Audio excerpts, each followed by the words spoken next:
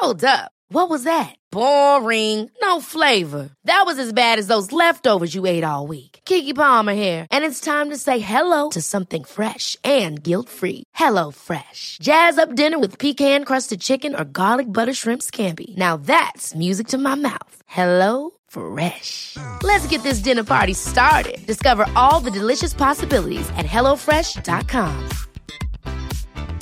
I'm Sandra, and I'm just the professional your small business was looking for. But you didn't hire me because you didn't use LinkedIn Jobs. LinkedIn has professionals you can't find anywhere else, including those who aren't actively looking for a new job, but might be open to the perfect role, like me.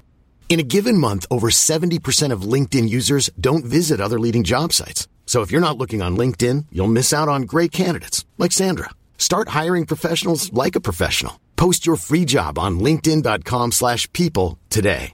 A lot can happen in the next 3 years. Like a chatbot may be your new best friend. But what won't change? Needing health insurance. United Healthcare Tri-Term Medical Plans are available for these changing times.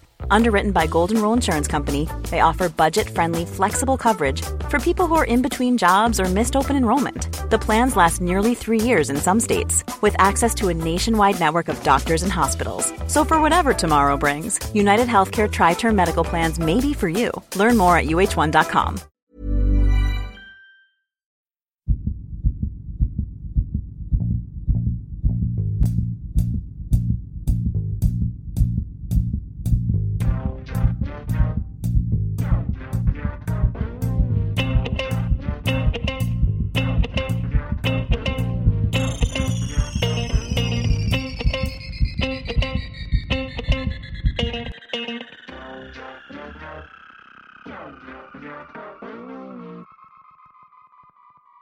Hey, Matty, how are you? Michael, good afternoon. I've got a question for you.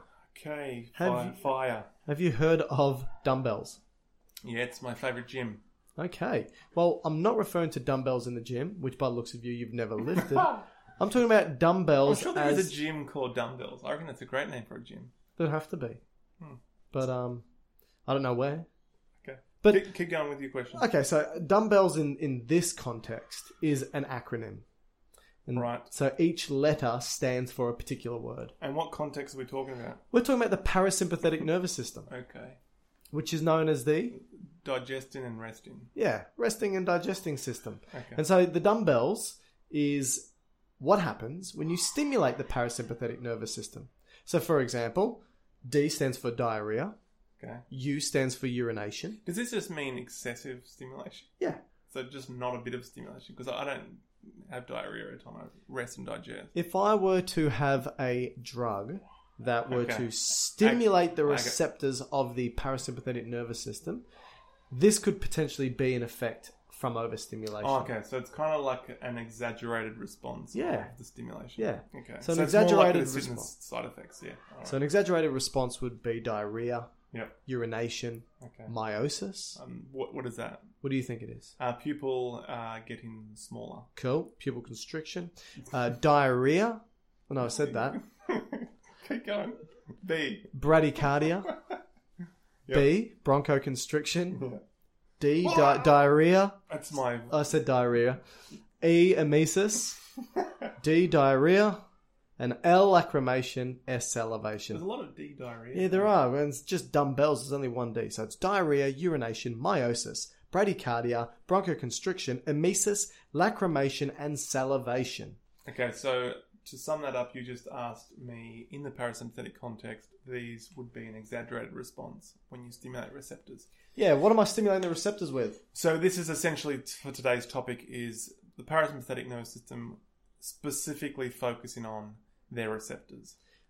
And correct, the neurotransmitter that stimulates these receptors, which is acetylcholine. Acetylcholine. That's right. So acetylcholine is a very important... Which is not acronymed, but abbreviated to ACH. Correct. Okay. And so acetylcholine isn't just a neurotransmitter of the parasympathetic nervous system, rest and digest. It's actually also a neurotransmitter for the very first part of the sympathetic nervous system.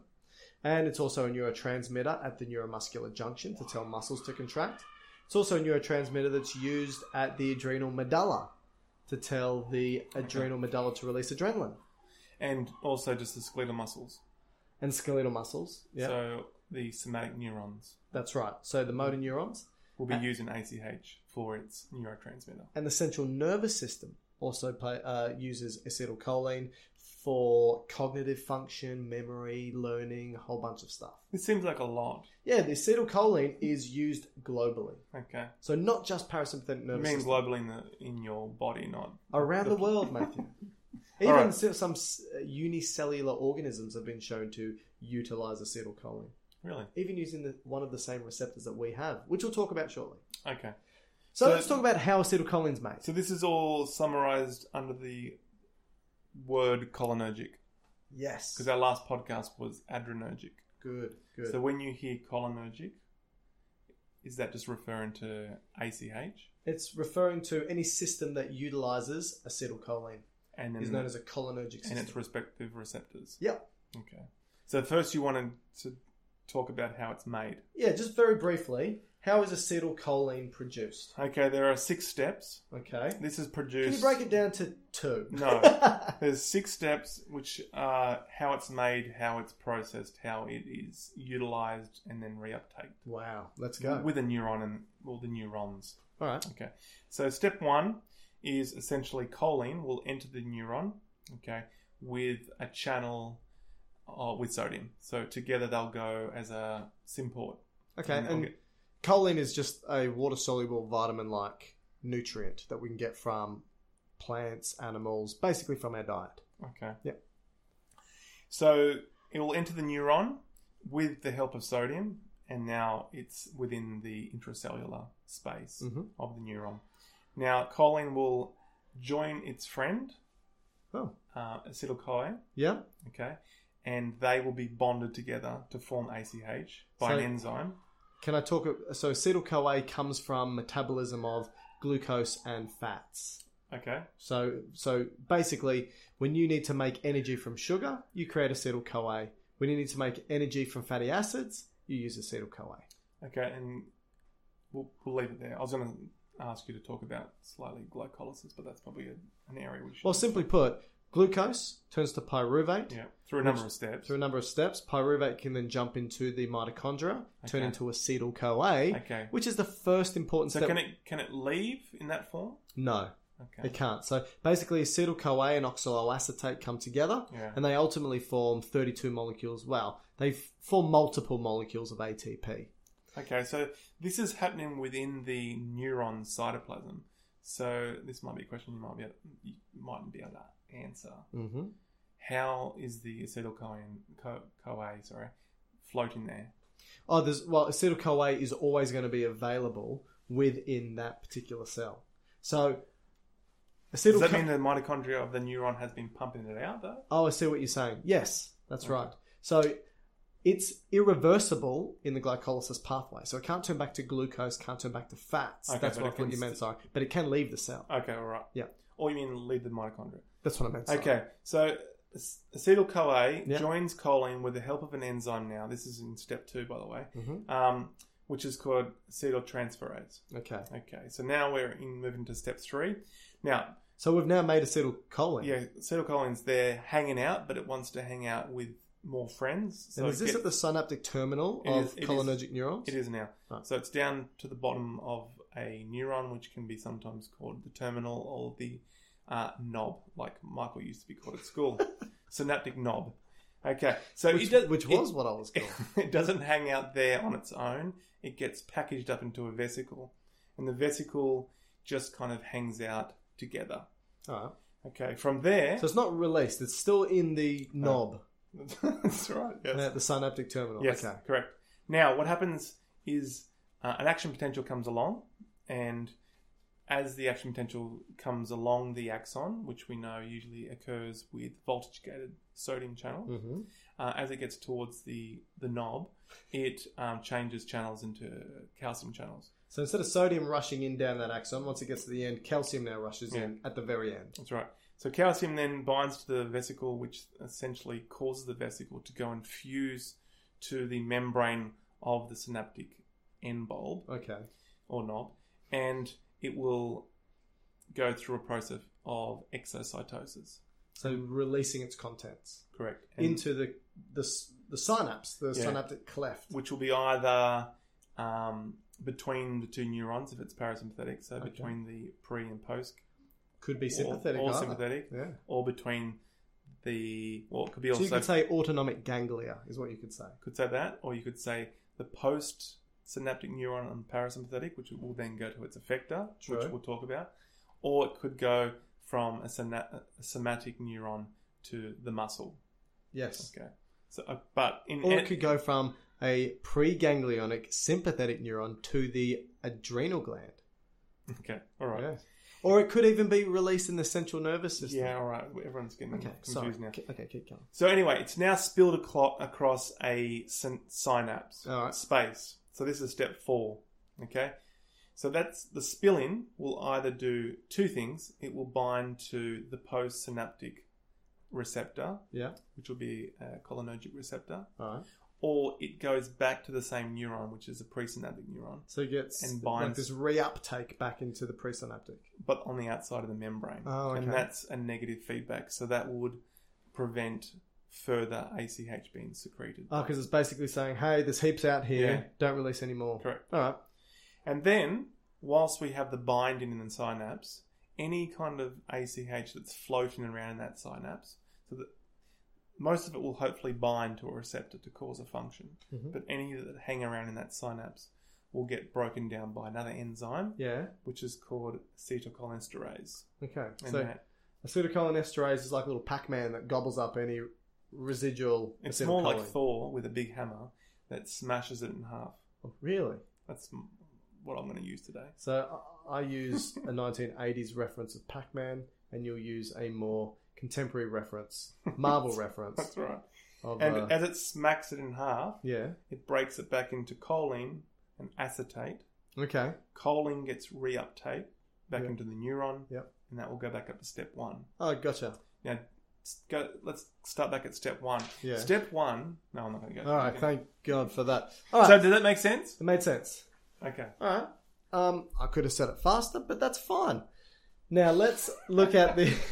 So, shall we now look at the parasympathetic nervous system briefly, or should we talk about... Yeah, let's talk about parasympathetic nervous system and effects. So, the parasympathetic nervous system... Dumbbells. Okay, dumbbells, that's right. So, the parasympathetic nervous system is that rest and digest. So, I want you to think about what happens to your body when you're relaxing and eating food. So one of the things, if you were to look in a mirror when you're relaxed eating food, you'll see that As you do. This is what I do. The only way I eat is in front of a mirror. How else am I going to have a conversation with somebody who will listen to me?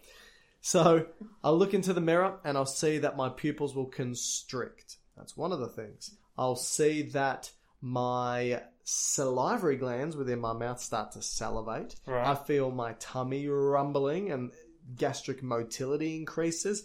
Enzymes within my stomach increases as well. I'll also see that I begin to...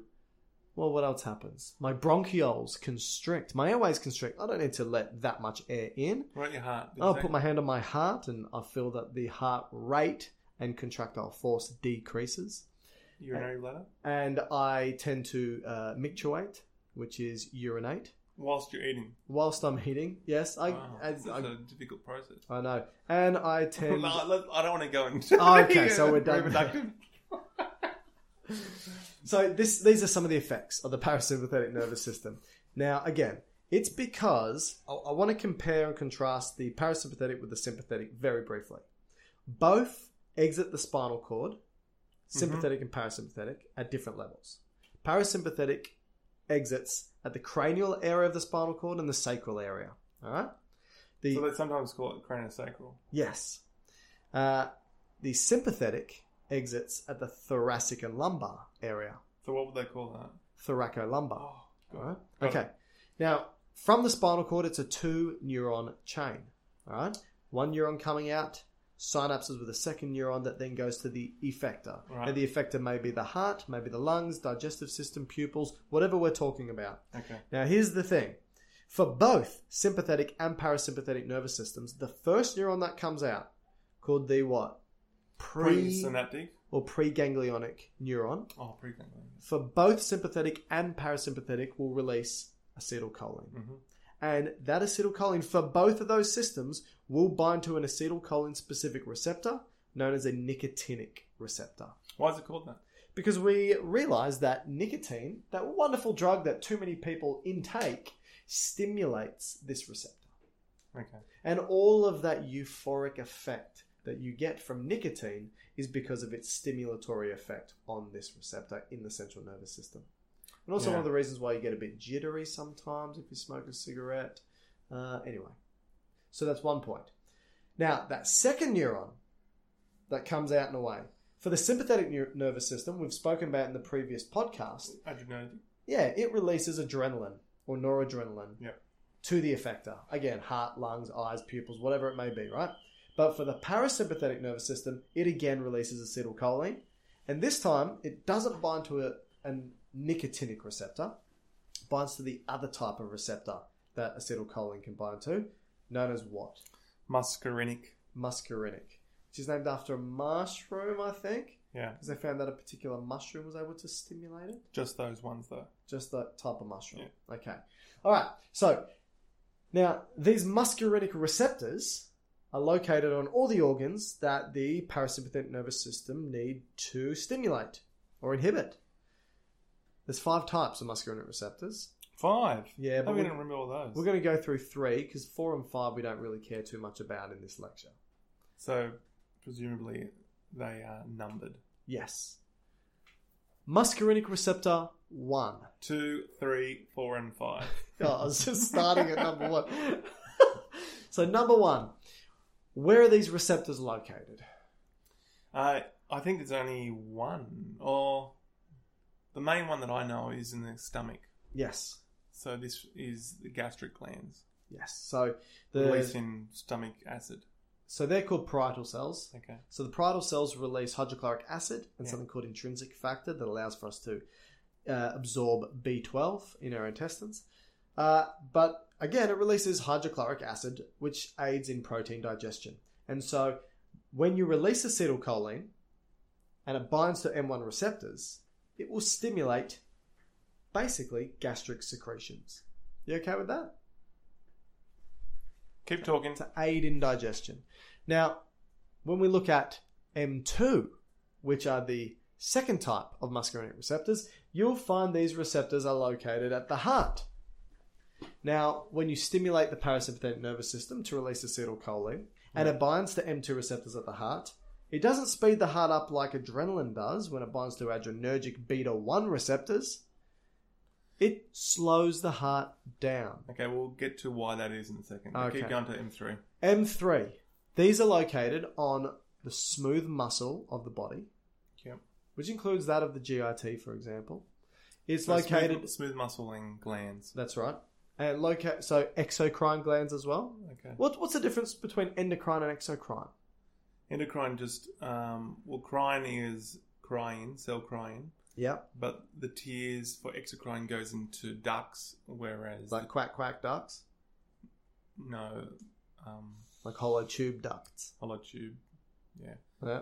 Which goes into a more of a localized area. Okay. Whereas endocrine, so the tears for endocrine goes into blood vessels. Okay, cool. So that would be more hormonal based. Alright, so in this case, we're saying that M3 stimulates exocrine glands specific to the parasympathetic nervous system. So these will be those for lacrimation, salivation, sweating, and also for those of gastric secretions. Yeah, but I'm just not sure with sweating, because I think sweating is more to do with more nicotinic, isn't it? Than muscarinic. Maybe.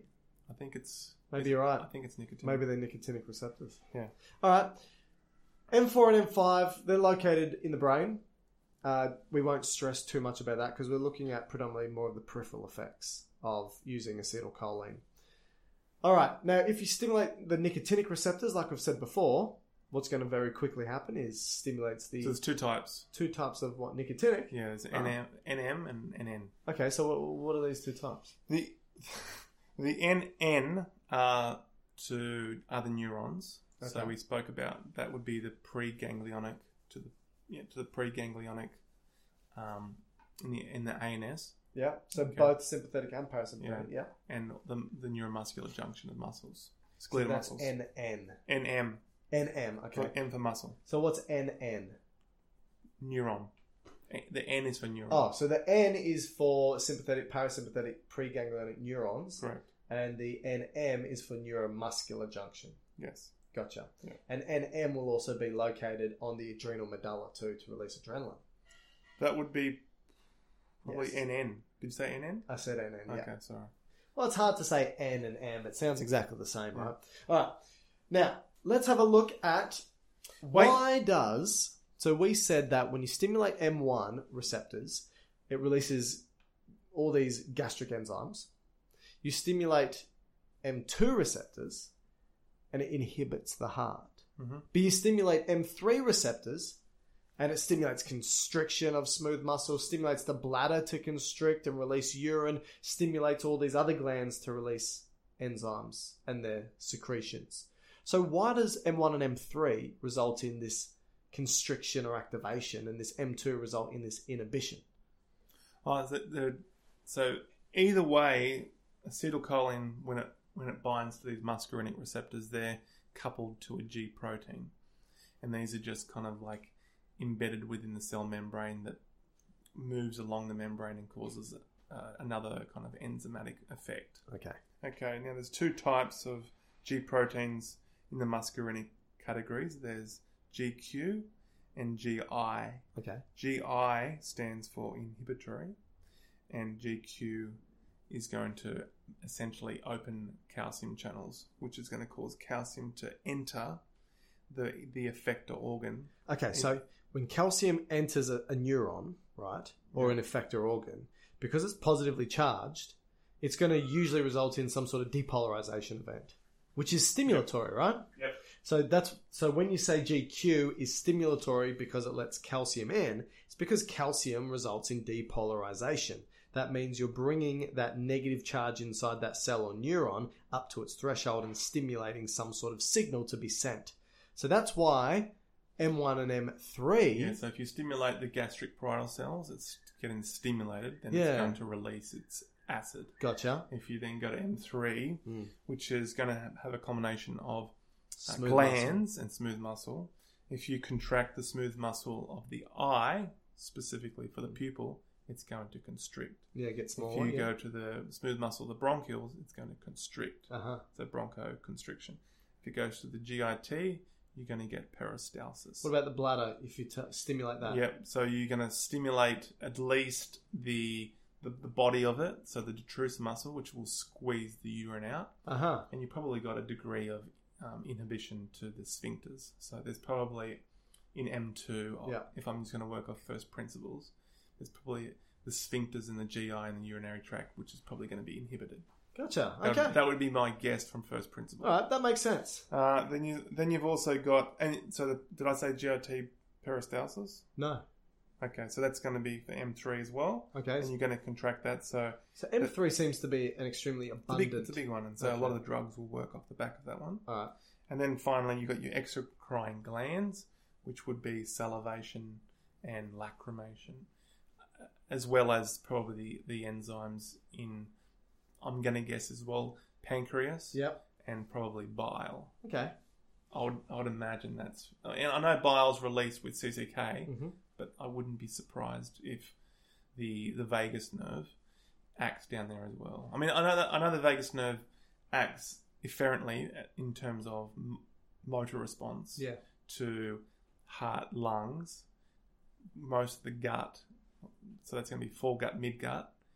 Foregut, midgut, not hindgut. Hindgut will get sacral branches of the parasympathetic. So when we said parasympathetic is craniosacral, the cranio portion is predominantly going to be vagal efferents, right? Well, you've got others there. You're going to have... So are these the cranial nerves we're talking about when we talk about the cranial neurons coming out for the parasympathetic? Not all of them, because the cranial nerves, you've got 12. Okay. But the parasympathetic portion of those 12 is going to be 3, 7, 9, and 10. Okay. So let me just do this. Okay. So cranial nerve 3 is the oculomotor nerve. Correct. Okay, what's that do?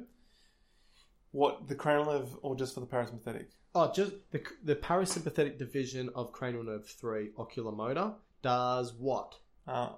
if stimulated. Yeah, it's going to definitely pupil constrict. Okay. Probably also plays around with the lens, and probably also to do with blood vessels. But not lifting the eyelid, No. not movement of the eye, superior, inferior, or medial. It comes from I'm going to just add a bit of detail into it, but it comes out of a nucleus called the Edinger-Westphal nucleus, which is in the midbrain.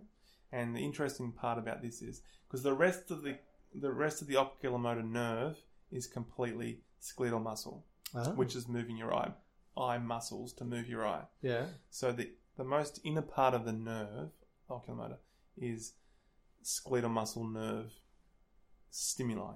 Huh. Okay? The outer part of the nerve is parasympathetic.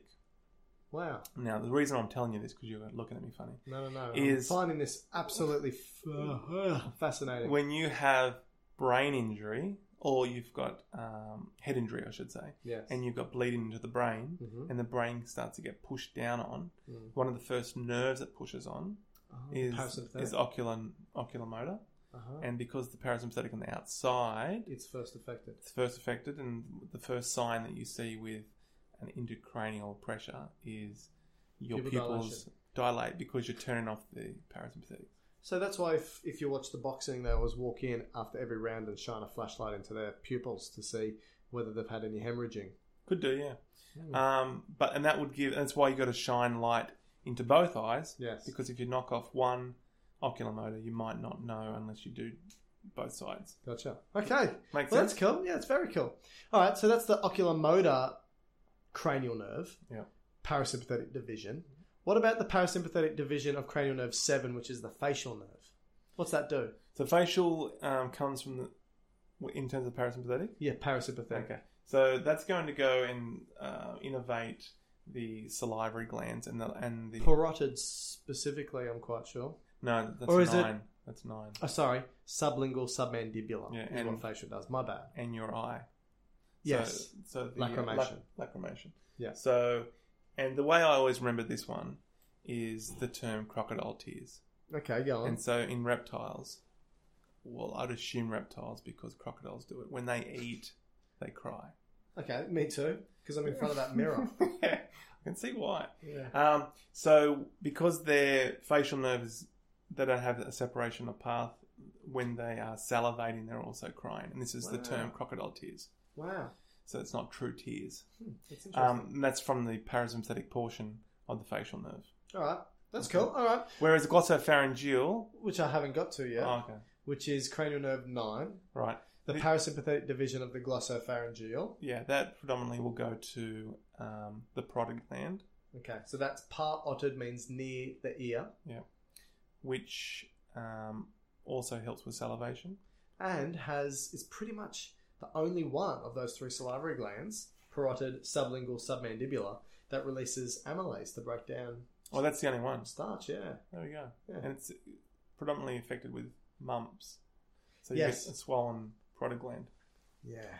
Horrible. And I think you can get stones in there as well, which causes obviously Really? pain. Yeah. Wow. All right, and then the last one, which is the most important, being the vagus nerve, and vagus means wandering nerve. Because it wanders quite a distance. It's the only one of the cranial nerves that goes beyond the head and neck. So if you were to have a look at an You could image... probably argue accessory because that goes to trapezius. Yeah, well, it's the only one that goes below the head and neck. How's that? So if we were to look at the vagus nerve, like I said, meaning the wanderer, where is it sending its signals? Where are these neurons innervating? From a motor point of view? From a motor point of view, because we're talking parasympathetic. Okay, right. Heart, well, firstly, we're going to be accurate. It's going to go to, no, you're saying parasympathetic. Sorry. That's right. Heart, bronchioles, GIT, Yeah. GIT all the way up to if you're going to do it from an embryology point of view, 2/3 transverse colon. That's where it should end. Yeah. From a embryology standpoint, All right. which is technically where the hindgut begins. And so the rest of that bowel is going to be innervated by Sacral. neurons coming out of the sacral area. Yes, because S2, 3, 4 keeps poo off the floor, Gotcha. I like that. which is important for you when you're eating in the mirror. Yes. I was wondering why sacral irritation led to Okay, moving on. Okay, so, well, what we've spoken about so far is we've spoken about acetylcholine, how it's produced. We've spoken about its role at particular nicotinic and muscarinic receptors. We've spoken about the different types of muscarinic receptors, where they're located and what they do. And we've also spoken about the cranial nerves involved in the parasympathetic nervous system that, when releasing acetylcholine, will have their particular effects. So, what else do you want to talk about? I think that's really it, because I think our next lecture that will follow this will be the drugs that act on these receptors. Good idea. And so rather than go into that next step, we might as well cut it early. And talk about next podcast, cholinergic pharmacology. So, can I just quickly say something? Oh, sure. I just wanted to say to everyone, this is a bit of housekeeping. Oh, okay. So, we are on Patreon now. So, if you have a look at Medical Podcast on Patreon, or Dr. Matt and Dr. Mike's Medical Podcast, or Dr. Matt and Dr. Mike's Medical Education on Patreon, please, if you want, you don't have to, but if you want to support us, it allows for us to buy better microphones so you can hear us better. They should be better today. But if you want us to keep doing this, please think about donating to us. You can donate $5 a month, $10 a month, $15 a month, $30 a month. There's actually rewards for each increasing amount. So what are they? So, for example, if you're at $5 a month and you continually do this for 6 months, you will get Dr. Matt, Dr. Mike's medical merchandise. That's going to be hats. That's going to be t-shirts. That's going to be pens, papers, things like that. I don't know, a whole bunch of stuff. But if you start to donate in increasing amounts, we'll do podcasts specifically on topics that you want. We will even do some tutorials. We'll do online shoots for you and your friends on particular topics. Just go and have a look at patreon.com/medical podcast, or type in Dr. Matt, Dr. Mike's Medical Education on Patreon and have a look at the different levels. In addition to that, you know that we've got our YouTube channel, and we've got over 300 videos explaining anatomy, physiology, pathophysiology, and pharmacology. Have a look. And I've just started an Instagram account for Dr. Matt and Dr. Mike, and the Instagram account will have 5-minute videos discussing these topics. Okay, so it's me standing there at a whiteboard talking about, for example, cholinergic medication, talking about the pancreas and so forth. If you want to find me on Instagram, it's at Dr. Mike Todorovic, all one word. That's at DrMikeTodorovic. Very good. Probably should have changed that to something a bit easier, but it's taken off. It's done really well.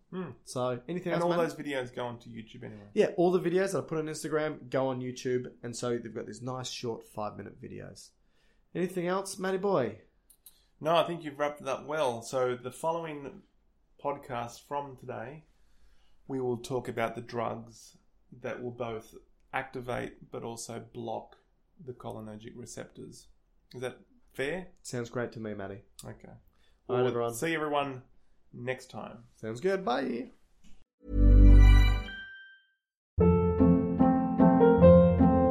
Hold up. What was that? Boring. No flavor. That was as bad as those leftovers you ate all week. Keke Palmer here, and it's time to say hello to something fresh and guilt-free. Hello Fresh. Jazz up dinner with pecan-crusted chicken or garlic butter shrimp scampi. Now that's music to my mouth. Hello Fresh. Let's get this dinner party started. Discover all the delicious possibilities at HelloFresh.com. Even when we're on a budget, we still deserve nice things. Quince is a place to scoop up stunning high-end goods for 50 to 80% less than similar brands. They have buttery soft cashmere sweaters starting at $50, luxurious Italian leather bags, and so much more.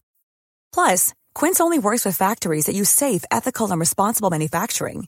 Get the high-end goods you'll love without the high price tag with Quince. Go to quince.com/style for free shipping and 365-day returns.